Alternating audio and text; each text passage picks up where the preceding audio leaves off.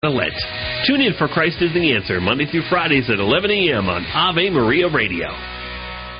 This is 990 WDEO, Ypsilanti, Detroit, or on the internet at WDEO.net. Cresta in the Afternoon is a co-production of Ave Maria Radio and EWTN Radio and carried across the EWTN Global Catholic Radio Network.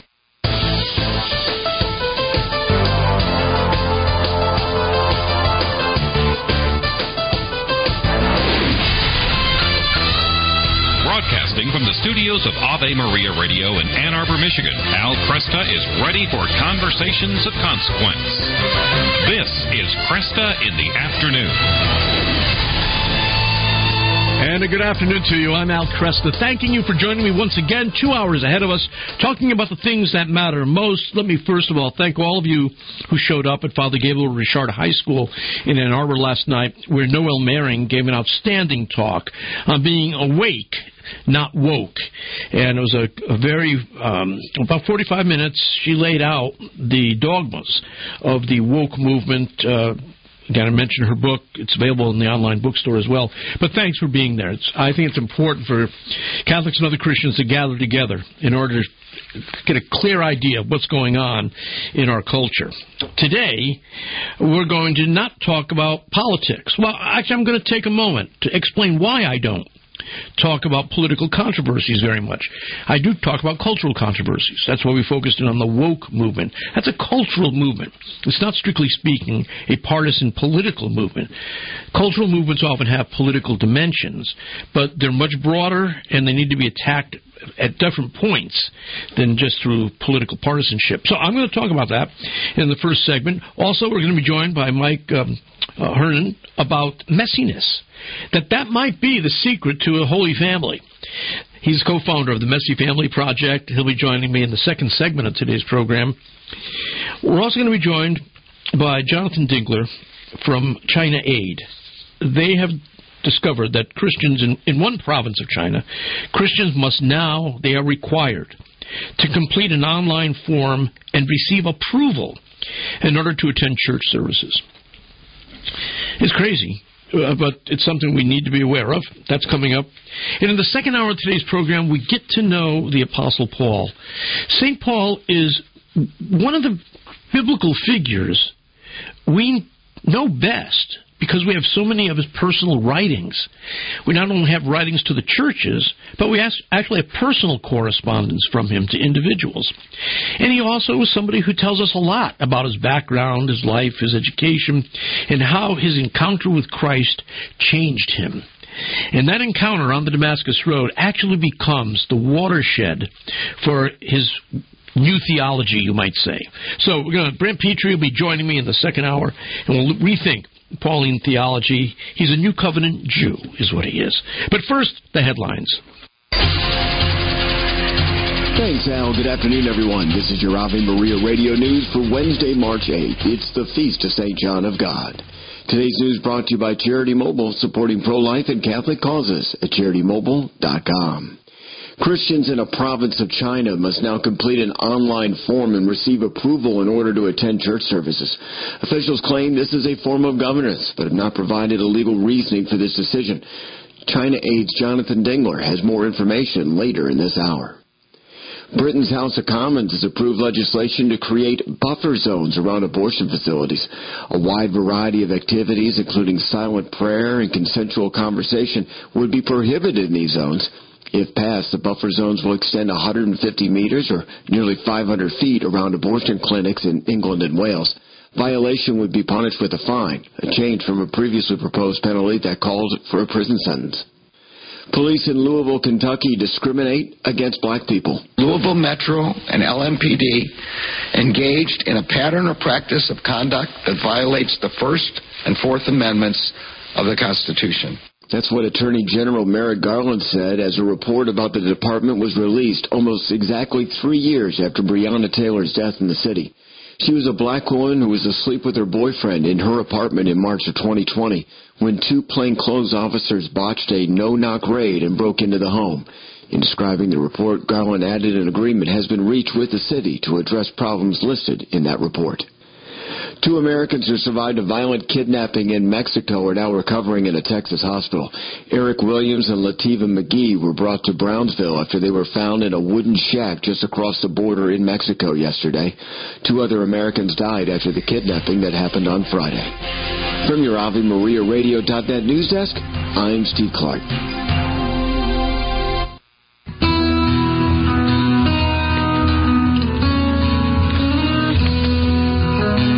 Good afternoon. I'm Al Kresta. Occasionally, listeners will ask me why I don't spend much time dealing with these partisan political controversies. I still spend time on cultural controversies, like the social changes we see as a result of, say, the woke movement. So we do that, and occasionally that has political dimensions to it. But blatantly partisan political controversies are things I actually try to avoid.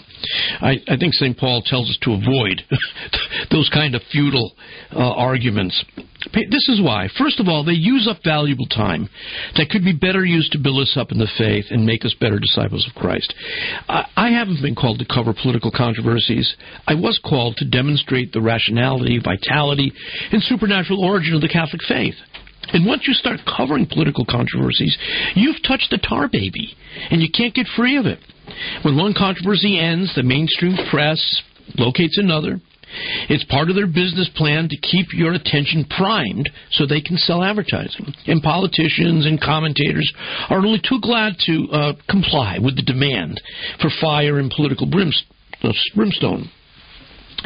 Political controversies crowd out topics which are vastly more important. I'd rather talk about Thomas Aquinas than President Biden, partially because Thomas isn't weaving and bobbing and trying to escape accountability. His work's right there. We can scrutinize it. He's not going to change his opinion just after we think we've understood him. Politicians are chameleon-like. They'll waste your time with non-answer answers. Thomas doesn't do that. Political controversies are not aimed at getting at the truth. And that leads me back to the coverage and controversy surrounding the January 6th riot at the Capitol. We now know that Republican Speaker of the House, Kevin McCarthy, has given Fox commentator Tucker Carlson access to thousands of hours of Capitol riot video that Carlson can now cherry-pick and air on his nightly program. Apparently, much of it has not been seen before. McCarthy knows that Carlson is the implacable foe of the January 6th committee. But neither Carlson nor the January 6th committee are, first of all, interested in the truth. They're not interested in accuracy. They're interested in umbrage. They're interested in fueling resentment toward their opponents. Look, the Democrats' handling of the January 6th event was an exercise in political opportunism. The commission excluded Republicans who didn't see January 6th as a serious attempt to overthrow the government. You know, the truth is, most Republicans saw the spectacle of a mob descending on the Capitol as deeply disturbing, especially because it could easily be demonstrated that they did so at the behest of a Republican president. But to get on the panel, it wasn't enough to regard January 6th as deeply unsettling. You had to regard it as an insurrection, an attempt to unseat the present government. You had to believe that this was the greatest threat to national sovereignty since the Civil War or the War of 1812. Or as former District Attorney Andrew McCarthy puts it, you had to believe that Trump's incitement to insurrection had our democracy hanging by a thread. End quote. Look, a moment's reflection uncovers two things that demonstrate that the mob of January 6th was not interested in or capable of toppling the government. First of all, for all of its showmanship, the mob only succeeded in delaying the inevitable for a few hours. By the end of the day, the Congress had reconvened. They'd certified the vote. They finished its business. It was never close to being run out of office and replaced by a new Congress or a new government, in spite of all the hoopla and empty promises of the protesters. The second reason you know that there was not mob intent on toppling the government is revealed in the tragic death of protester Ashley Babbitt. January 6th was not the storming of the Bastille, which begins the French Revolution in 1789. In fact, the only time a defender of the Capitol shot at the protesters, they backed down immediately. Capitol police officers shot and killed Ashley Babbitt as she was attempting to enter the area of the Capitol that he was sworn to protect and defend. Behind her was the mob, and as she tried to push herself through a broken panel, he fired, killing her. Nobody picked up her bloody blouse, waved it as though they were the revolutionary students in the musical Les Miserables. Nobody waved that around and began rallying the troops forward. No. The troops stopped. They began comforting her, trying to save her life. It was an ugly, tragic moment that did not have to happen. But it tells us everything we need to know about the intentions of the mob. They were there to create disarray, to mess up the proceedings. They were hoping Mike Pence would implement a harebrained plan to not certify the results of the election. They were not there to topple the government.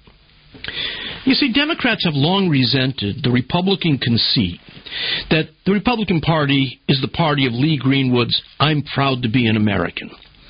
Republicans have been much better than the Democrats at presenting the Republican Party as the party of patriots and of making Democrats appear to be the party of Angela Davis, Monica Lewinsky, and Fidel Castro. During the presidential campaign of 1972, the Nixon campaign laughed at the Democrats who had nominated George McGovern and called McGovern's party, the Democrats, the party of abortion, amnesty, and acid. This is part of a long-standing squabble for who gets to control the image of patriotism in American politics.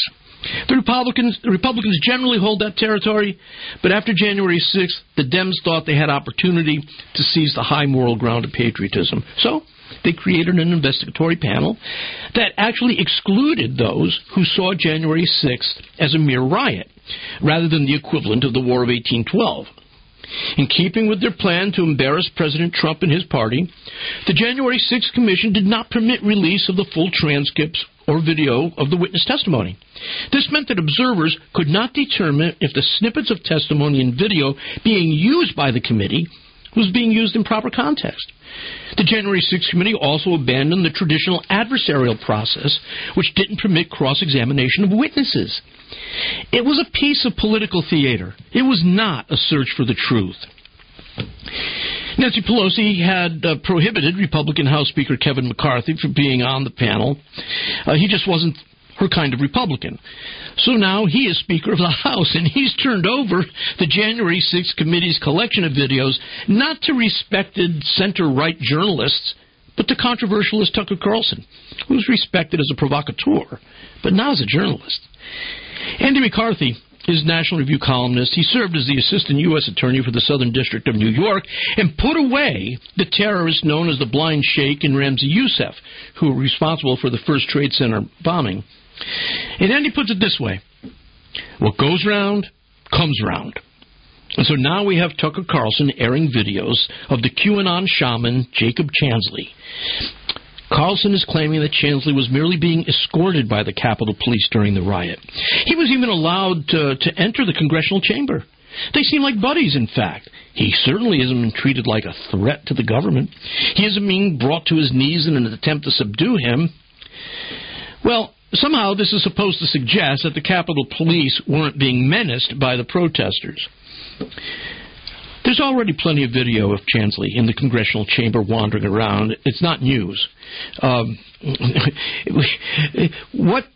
We have all this trumpet saying all this new stuff is here, but those photos of video of Chansley is not new. It doesn't change the narrative at all. Carlson doesn't seem to understand the significance of the videos he's looking at. Chansley was arrested. He was charged. He was tried. He was sentenced to 41 months in prison. He was represented by an experienced defense counsel. He voluntarily pled guilty to obstructing a congressional proceeding, that is, the January 6th joint session of Congress. His lawyers would have insisted on being shown any potentially exculpatory evidence prior to the guilty plea, and the prosecutors would have been obliged to produce it. No doubt, Chansley knew about this video, or at least images of it, because I knew about it. They were widely circulated on YouTube. And he knew what he experienced there, including his interactions with the police. And as Andrew McCarthy writes in italics, he pled guilty anyway, because there is nothing exculpatory on the video clips that Carlson has published. You know, the charge was that Chansley obstructed Congress. You don't have to engage in an insurrection or a riot to obstruct Congress. You just need to be in a place you don't have any lawful right to be in, and engage in action that prevents Congress from conducting its proceedings. And in that sense, this just-released video of Chansley shows him committing the very crime he was charged of. There's nothing exculpatory about the video. Carlson and others who sympathize with Chansley and the rioters simply are inattentive to the obvious points of law. But as I said, they're not interested in accuracy or truth, but in increasing umbrage. And that's why I generally avoid the garden variety partisan political controversies of the day. They're often vacuous, insubstantial, and up to this point, these videos break no new ground. They just give Carlson an opportunity to play the controversialist. You know, McCarthy puts it this way. It's clear that the police are de-escalating what they fear might become a violent situation. When they're grossly outnumbered in power case situations, they're trained not to provoke people who are not menacing them, lest they needlessly ignite mob violence. So Chansley, shouldn't have been inside the Capitol at all, but he wasn't physically threatening the police. So why would they have manhandled him in a way that might have attracted attention and sparked a forcible reaction?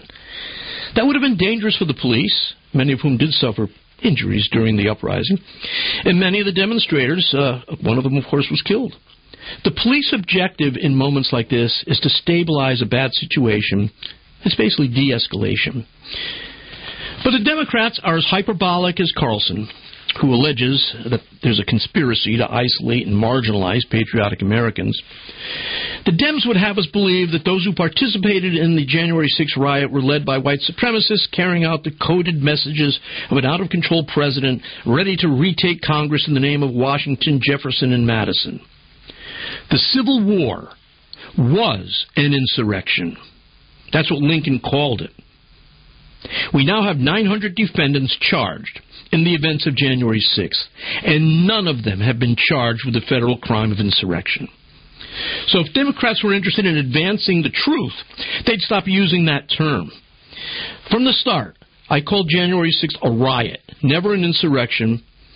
And this gives you some idea of why I avoid monitoring and commenting on these partisan political controversies. They're generally not quests for truth or accuracy. They're attempts to score points. I mean, right now, we've got real problems we're facing. We're not in an age of change. We're in a change of the ages.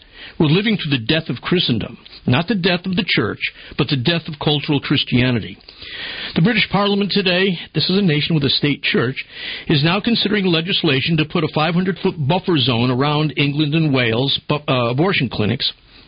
And they would not only ban protest or conversation with women seeking abortions, they're even trying to avoid silent prayer. We've got more important things to deal with. We have the opportunity to focus on the major issues of life and death, guilt and forgiveness, God and nothingness. We're living in perilous but opportune times, and we don't have time for political gamesmanship from the left or the right. We have the gospel. Ave Maria School of Law is the Roman Catholic law school in the United States. Consistently ranked in the Princeton Review as one of the best and most conservative law schools, as well as pre-law's most devout law school. Ave Maria School of Law provides a traditional legal education while emphasizing how the law intersects with the Catholic intellectual tradition and natural law philosophy. Ave Maria School of Law, unabashedly Catholic, consistently excellent. For more information, visit avemarialaw.edu.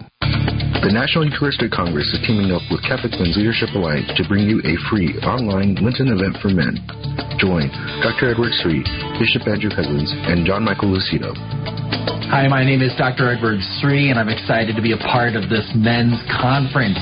Am I taking those next steps to following Jesus, to encountering His love and His mercy and being transformed as a man of God? Sign up today for the Heroic Men Summit at heroicmen.com. What a Night March 15th will be at the National Shrine of the Little Flower Basilica. Each month, the Live at the Basilica series brings in renowned speakers to inspire and reinvigorate us to live as missionary disciples. On Wednesday night, March 15th, Michigan head football coach Jim Harbaugh, Christ is the Answer host Father John Ricardo, and sports broadcaster and All-American Tim McCormick will speak on leadership and what it means to be a Christ-centered person. Go to shrinechurch.com to learn more. No reservations are required. See shrinechurch.com. On the next Epiphany, People want virtue. Hi, Vanessa Denha-Garmo here. Father John Linden, pastor at St. Andrew Parish in Saline, will talk more about what Catholic schools can give. Sister Piper Clatt from Shrine of Jesus the Divine Mercy will invite us to the Golden Ladle Soup Competition and their Lenten Speaker Series. Epiphany, weekdays at noon on Ave Maria Radio. And now, a meditation minute from Father Gabriel Richard High School. I'm Joey, a senior, with a meditation on the Gospel of Luke, chapter 4, verses 31 through 37. In this Gospel passage, Jesus casts out an unclean spirit from a man in the synagogue. Those who were in the synagogue were amazed by his authority and power. I think we sometimes forget how much Jesus is capable of. He is the omnipotent Son of God, second person of the Trinity. He defied death and saved us from our sin. This gospel is a reminder for us that Jesus can do anything. All we have to do is ask. Remember, ask and you shall receive. Seek and you shall find. I challenge you to think about one thing you need Jesus' help with today and ask for his strength. This Meditation Minute is brought to you by the students, faculty, and staff of Father Gabriel Richard High School. Visit fgrhs.org. Support for this Ave Maria program comes in part by the not-for-profit St. Anthony Services. Shopping for insurance, mortgage products, Catholic health coverage, identity protection, or financial planning? StAnthonyServices.org can help you find a Catholic professional for all those and more. They regularly connect faithful citizens with faith-based professionals that share our Christian values. StAnthonyServices.org or 877-LIFE-US1. Resetting your password, unsubscribing from emails, printing anything. Why are simple things sometimes so complicated? Thankfully, with an auto owner's insurance independent agent, getting the right coverage for your business doesn't have to be one of them, so you can get back to more important things, like learning how that printer works. That's simple human sense. Call Choice Insurance Agency at 734-641-4200.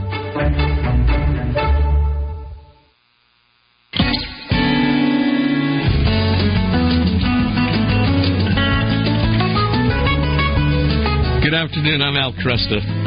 Have you ever looked around your church or school and felt that everyone had a perfect family except you? Or if not a perfect family, at least everybody else seemed to have it more together than you did, right? Well, my guest, Michael Hernon, and his wife Alicia, are often asked, as parents of 10, their secrets for raising holy, virtuous kids. The answer might be simpler than you think. Mike is co-founder of the Messy Family Project, father of 10, as I said. He has extensive experience in fundraising, development, and politics, currently serving on the local city council. When he's not doing all things messy, you can find Mike enjoying family time with his wonderful grandchildren. And you can meet him, by the way, next January on the Good News Cruise coming up, January 27th to February 2nd next year. Mike, good to have you here. Al, it is a pleasure to be on the program with you. You must hear it often, people asking, how do you do it? I mean, the people are in awe, I'm sure, when they see your family together. You know, are we doing it, Al? I'm not sure if we're doing it.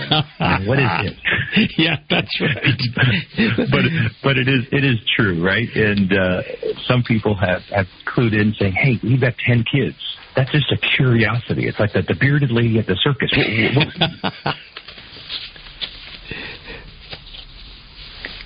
Oh, it looks like we may have lost him.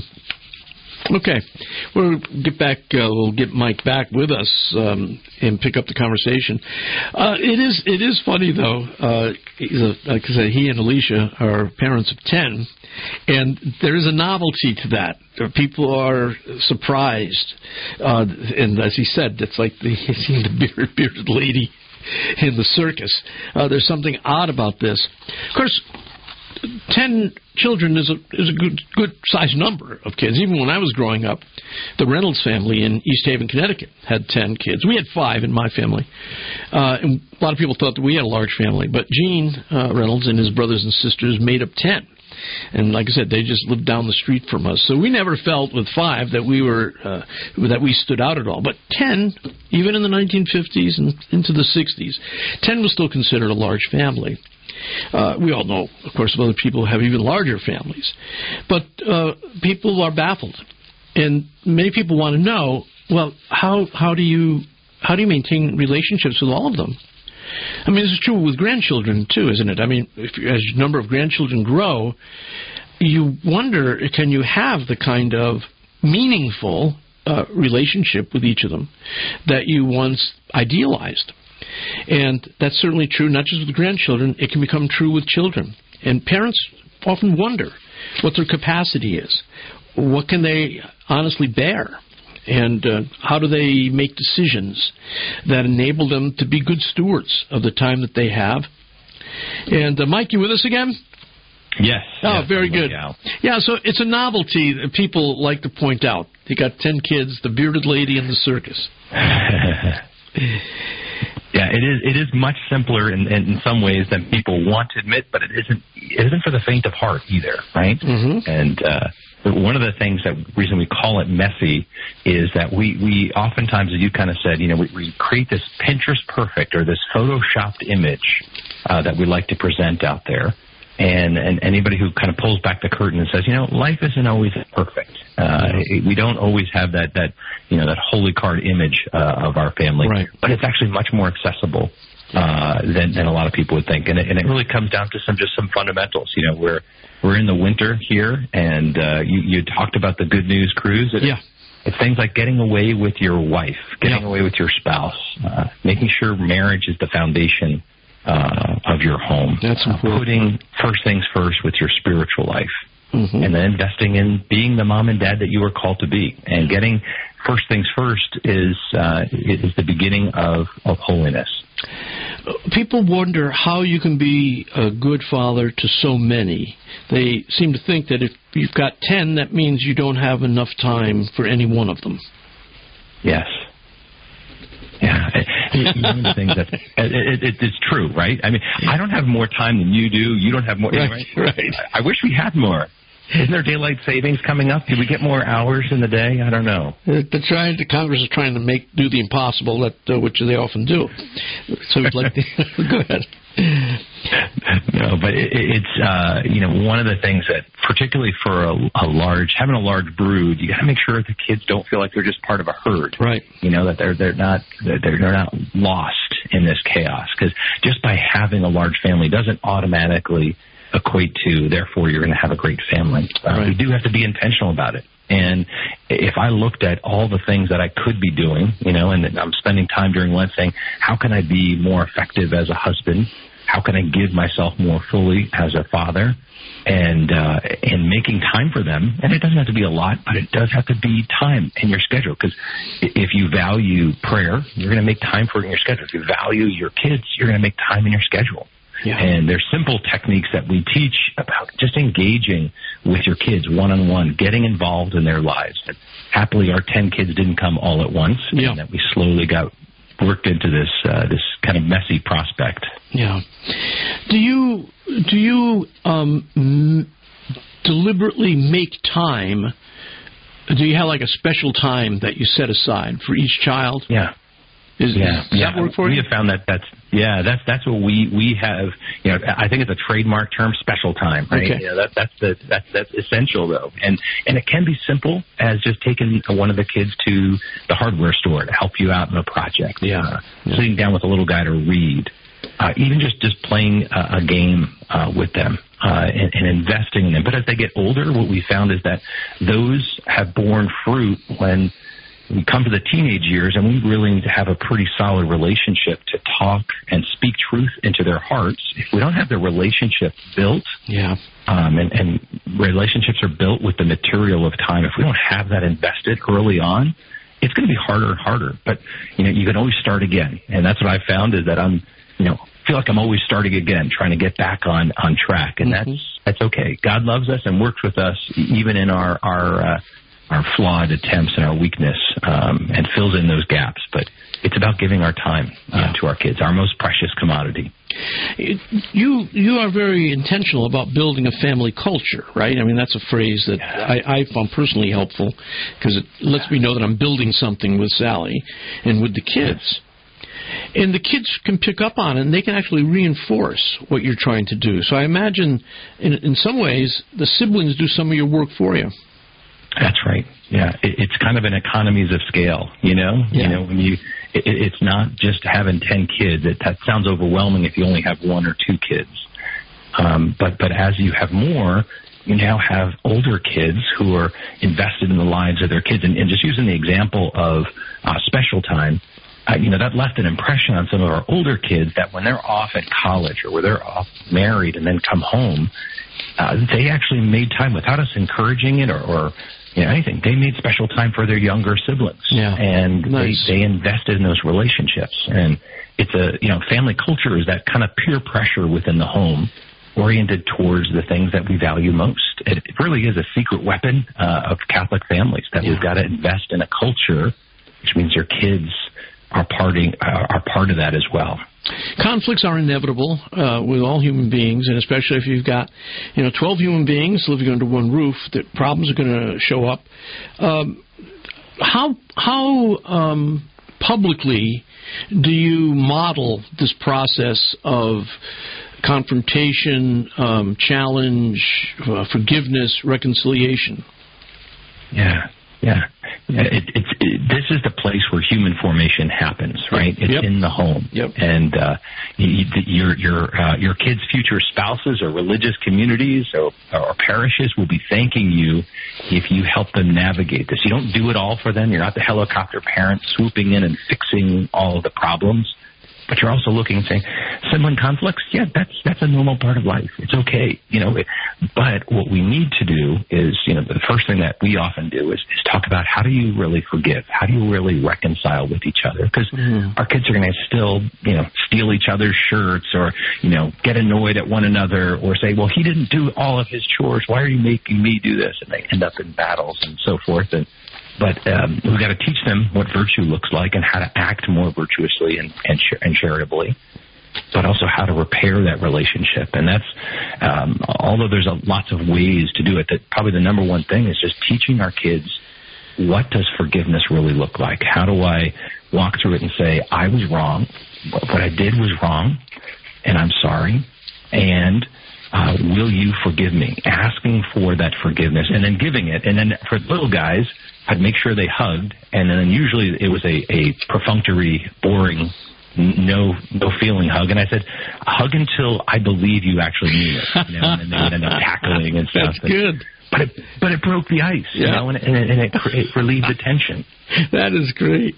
That's a great line because it breaks right into the child's resistance. You've made it kind of a joke of it. In a good sense. Yeah, but again, that's part of the family culture, right? It's got to be fun. Yeah. A good friend of ours would always say that if you want to pray with your kids, you need to play with your kids. Yeah. And you got to have fun. The joy in your house needs to be part of how you're forming your kids too. You mentioned at the beginning of our conversation that you got to have a strong marriage. Got to put that. That's what you have to work on, because if you don't work on that, the rest won't follow. Do you actually take a night a week or something to go out with Alicia? Yeah, I'll be honest with you. It's easier to say than do. Yeah. I was a consultant in politics for many years. It's so much easier to tell a political candidate or somebody in business to do something than to actually do it yourself. Yeah. And we had a good habit, then it kind of fell off. Yep. The wagon, if you will. Yeah, same thing with me. Yep. Yeah. But now doing this ministry, knowing this, it's borne fruit in our own lives where we now have it on my calendar. Tonight we're going out. This is our date night tonight, and it's every Wednesday. That's great. And not overly complicated. We're not talking business. We're not talking shop. We're talking about our lives, where we're going. Sometimes it's super simple and just happy hour at some restaurant. Sometimes it's a fancier thing, and sometimes it's just, hey, we just grabbed a couple sandwiches and we're sitting out in the park or whatever. but it's the regular, consistent time. There's a simple recipe that you need a daily check-in, and it doesn't always happen every single day, but good friends of ours would say, coffee and wine, that's our check-in, at the beginning of the day, at the end of the day, right? Yeah. And then weekly or monthly date night, and then an annual getaway. Yeah, that makes sense. Now, tell people how they can get a hold of the podcast. Yeah, so you can find our podcast at messyfamilyproject.org or anywhere you listen to podcasts on Apple or Spotify. And Mike's going to be with us for the Good News Cruise next January 27th to February 2nd. You can use the promo code LUCKY5 up for an upgraded specialty dining experience for one night. So register now. Today's programming on 990 WDEO is brought to you in part by a gift from our day sponsors, Carolyn and Larry, who would like to honor Carolyn's mother, Helen Berger, on her 95th birthday today. Mother of 9, grandmother of 24, and great-grandmother of 26, Helen is a shining example of God's love in our family. May God bless her with good health and many more birthdays to come. Happy birthday, Helen, from all of us here at Ave Maria Radio. You're invited as Bishop Earl Boyer presides over the 25th Annual Rose Mass for Healthcare Workers, Saturday, March 18th at 4:30 at Christ the King in Ann Arbor. Afterwards, there'll be a dinner and discussion on the relationship between Catholic medicine, the media, and the impact on patients, featuring Ave Maria Radio's Al Cresta and Father Peter Ryan. This takes place at Fox Hills Country Club near Plymouth. Go to cmalansing@gmail.com to purchase tickets. That's cmalansing@gmail.com. It's time for Family Man with Dr. Gregory Popcak. God isn't content to love us from a distance. That's why He emptied Himself, was born a man, walked among us, suffered, died, and rose again. That's why, having ascended to the Father, He gives us the sacraments, all so that we can experience His extravagant love through our senses. Being generously and appropriately affectionate with our kids is an important way to teach them about Christ's own embodied, extravagant love. There's nothing stingy or reserved about the way God loves His children, you and me, and we're called to love our children as demonstratively as He loves us. To discover more ways your family can celebrate the liturgy of domestic church life, check out the newest editions of Parenting with Grace and visit CatholicCounselors.com. I'm Dr. Greg Popcak, but you can call me Family Man. To discover more ways faith can enrich your life, visit CatholicCounselors.com. How does the first commandment encompass the virtue of charity? The Catholic Catechism says it commands us to love God above all else and to love all creatures for Him and because of Him. There are numerous ways to sin against God's love. The sin of indifference neglects or refuses to contemplate divine charity.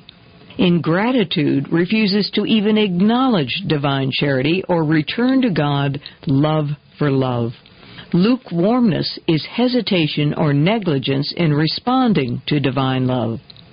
Spiritual sloth occurs when a person rejects the joy coming from God and is repelled by divine goodness. Finally, actual hatred of God denies His goodness and curses Him as the one who forbids sin and inflicts punishments.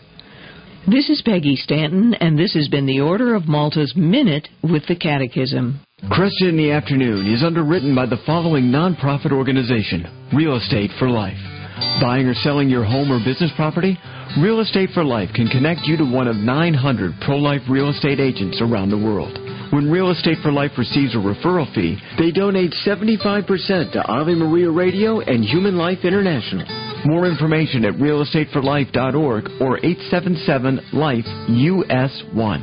That's realestateforlife.org. Hello to all those who have taken solemn marriage vows. It's your patron saint of marriages, St. Joseph here. Oh, how the angels rejoice in heaven when a couple is married. But heaven also sees that marriages can struggle and be difficult sometimes. We're rooting for you. God will give you everything you need to overcome. Stay strong, husbands and wives. For 45 years, Retrovi has been quietly improving marriages behind the scenes by the grace of God. Learn more at helpourmarriage.org. That's helpourmarriage.org.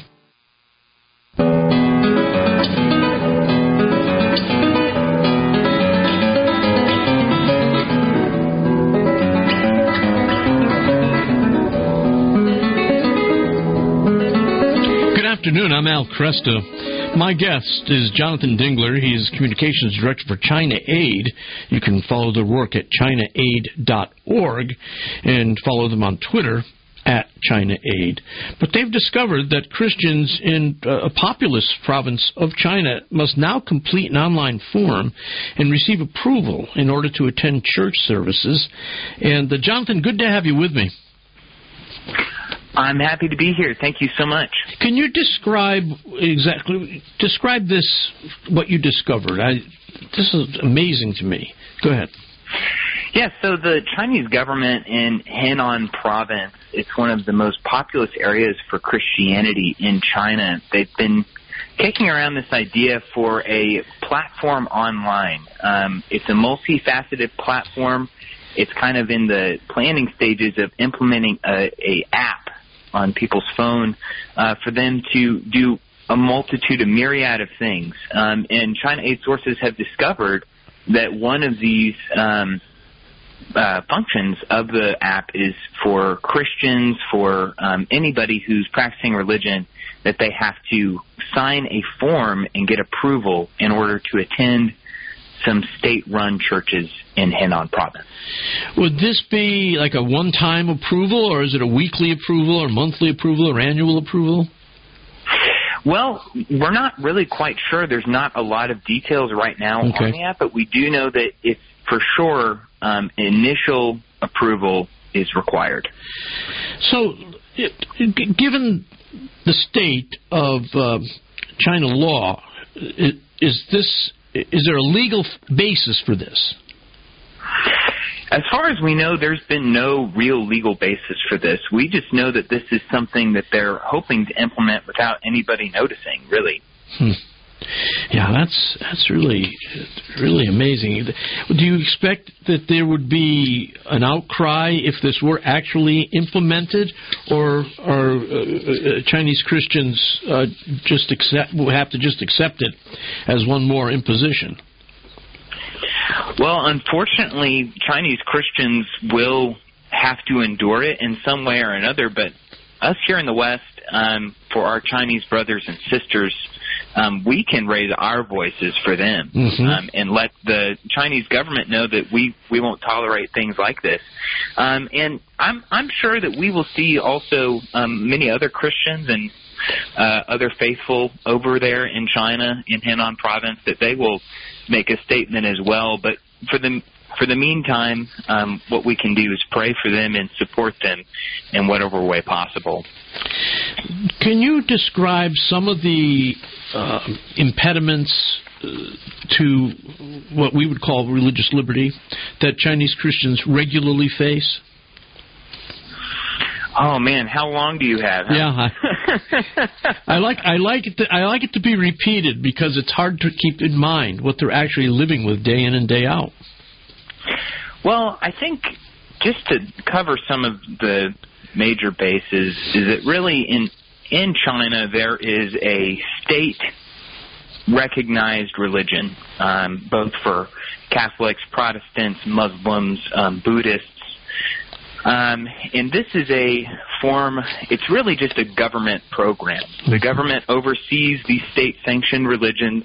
They get to make changes however they like. They get to approve clergymen and other leaders of the religious organization. And really, if you think about it, it's just non-believers yoked with believers. So this has been going on since the CCP started, since the Chinese Communist Party started. And then there's a second church, which is kind of the underground church. And so really what the Chinese Communist Party does is they try to suffocate or eliminate the underground church, the ones that are, maybe they are faithful to the Vatican, maybe they're Protestant Christians who refuse to be a part of the government. But the Chinese Communist Party is trying to eliminate that group and kind of make the official religious organizations almost like a talking piece for the Communist Party. Okay. So one way that they do this is that they've actually created a religious information license. This was back last year. They started to implement this Information Religious Act, where Christians or anybody that wants to post religious content online has to get a license through the government in order to do that. And so the only way to really get this license is if you're part of the state-sanctioned religion. So any underground church pastors or any underground clergymen are not allowed to post religious content, and if they are, their content can get removed or they could face some kind of legal action.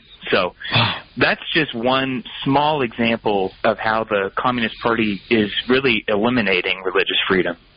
You know, I think for those of us in the United States, it's hard to imagine. We often complain about the heavy hand of government, but we're not enduring anything like the Chinese Christians are enduring. Right, but we should be taking notes from them, and we should be seeing how they're responding to losing their religious freedom, and learn from that, so that when it happens to us, which it will, if we're faithful, we will face persecution, right? Yep. And that's what I hope that a lot of Christians can take from some of our Chinese brothers and sisters. Tell me about this dissident, Zhang Haitao. Oh, yes. So Zhang Haitao was actually arrested back in 2015, I believe, and sentenced to 19 years in prison because he's been outspoken. For the time being, he was outspoken about how the Chinese Communist Party was treating the ethnic minority Uyghurs. Okay. And so he was given a 19-year sentence. And recently, for the first time in almost 5 years, his older sister was finally able to visit him. Wow. He got a 19-year sentence for advocating on behalf of the Uyghurs. That's right. So his two charges specifically were for inciting subversion of state power because he didn't agree with what the Communist Party was doing, and his separate charge was colluding with foreign forces because providing intelligence overseas because he was taking interviews with other Western media outlets. Yeah. Wow. That's just amazing. Just amazing. So so his sister was able to meet with him for the first time in almost 5 years? That's right. That's right. Sorry, go ahead. No, I just wondering, did she pass along anything of interest to us? Well, we haven't heard much from Zhang Haitao in the last almost 5 years. He's in Xinjiang, which is the region where an estimated 1 to 2 million Uyghurs are kept in concentration camps. And so there's really not a lot of information that can be passed from the prison, and it seems that she did not pass on a lot of information because she's probably afraid of not being able to see her brother again, right, if she speaks out too much. Yeah, I mean, that's what I would think, too. Living in that kind of environment, you always have to be attentive to the intrusion of the central government. Is there any, when you look at the plight of Christians living under the Chinese Communist Party, do you see any signs of hope, legally speaking, and then we can talk about spiritually speaking? Well, I don't personally see any hope that the Chinese Communist Party is going to take the foot off the gas, really. Mm-hmm. Okay. If anything, we have seen that they are increasingly becoming more aggressive over the last 3 years at least. Yeah. And is there any indication that Xi Jinping is preparing to pass on his power to another? As far as we can tell here at China Aid, we believe that Xi Jinping has set himself up to be emperor for life. Yeah. Okay. After he took his unprecedented third term. Right.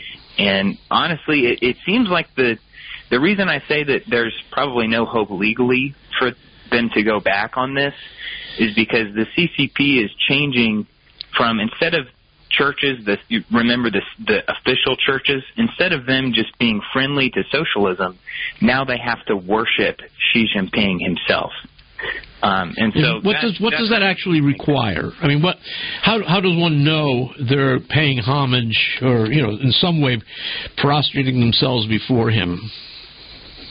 So one way is that in the Protestant churches, for example, they're required to hang a portrait of Mao Zedong and Xi Jinping on either side of the cross. Wow.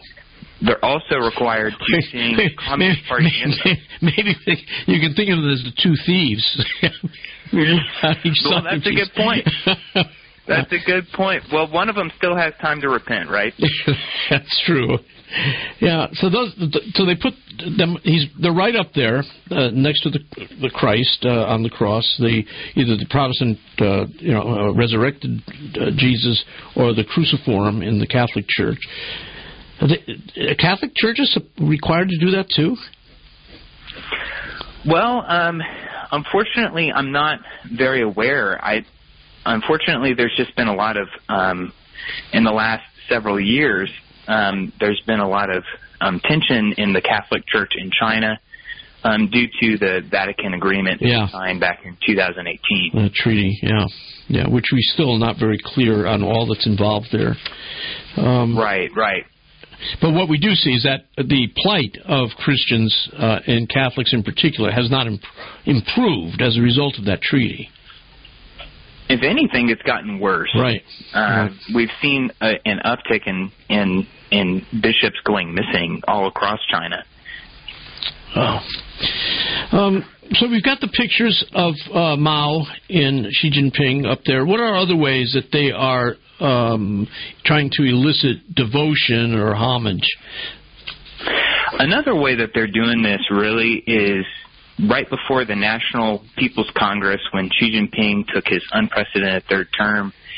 A lot of these religious organizations were compelled to have seminars on basically how to further implement the National People's Congress and how they could keep Xi Jinping at the core of religious interpretation of Scripture and things like that. We covered this pretty extensively, actually, in China Aid's annual report for last year. It's just these religious organizations were doing a better job of lavishing Xi Jinping with compliments than the state-run media. Really? Wow. So they're trying to curry favor, I guess. That's right. Yeah. Well, how do people stay in touch with what you're doing? It's just really, I think, important for us to bear in mind, Jonathan. How do they stay in touch? Well, you can check out our website, which is ChinaAid.org. And then we also have a Twitter, Instagram, and Facebook page, which is all China Aid as well. Very good. Hey, thanks for being with me today, and we'll talk again. Thank you so much. Have a good one. You too. Again, Jonathan Dingler, he is Communications Director for China Aid, ChinaAid.org. I'm Al Cresta. Be back in just a moment.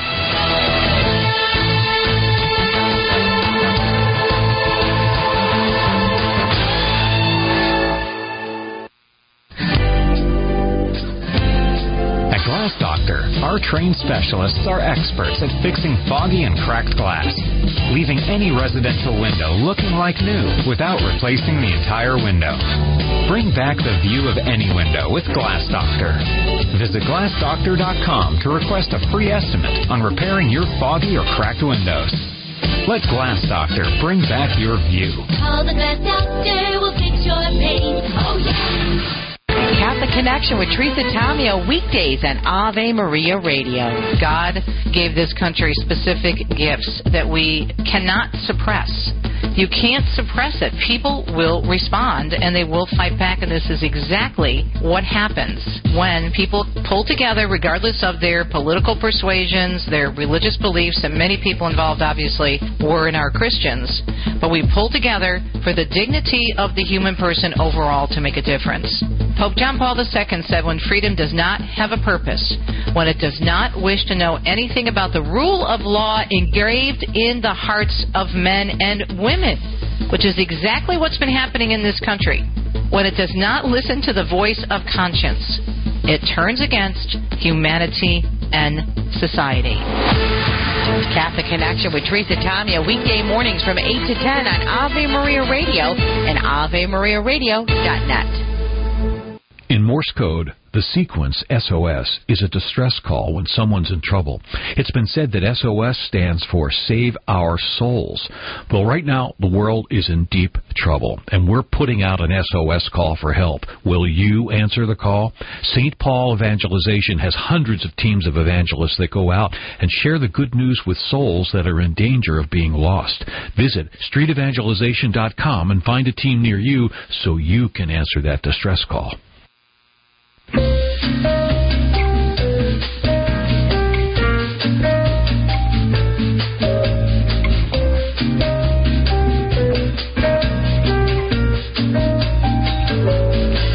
Well, thanks. Good being with you this last hour, and we got another hour coming up. Do follow up on our conversations, looking at the Messy Family Project, and really the Catholic family is going to be one of the major vehicles of the new evangelization as time goes on, and the changing definition of family in popular culture is going to make the Catholic definition of family appear to be a very distinct thing. We're seeing in the United States, we're seeing roughly 1 of 2 children born are being born to irregular relationships between the parents of the children. What becomes of a society that no longer assumes the presence of a mother and father in a stable home? What happens to a society that no longer can assume that for the children being born? What kind of attitudes are formed by children who are being born outside of those more stable family environments? So, again, those of us who heed a Catholic understanding, a biblical understanding of marriage, we've really got a great opportunity in the future to see our families as vehicles of light. I'm Al Kresta.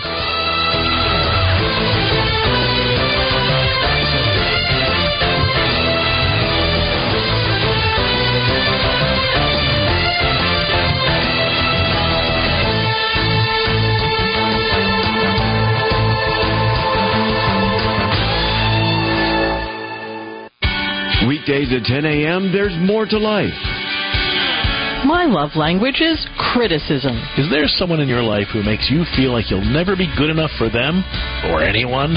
We'll help you deal with the chronic critics in your life. Weekdays at 10 a.m. on Ave Maria Radio.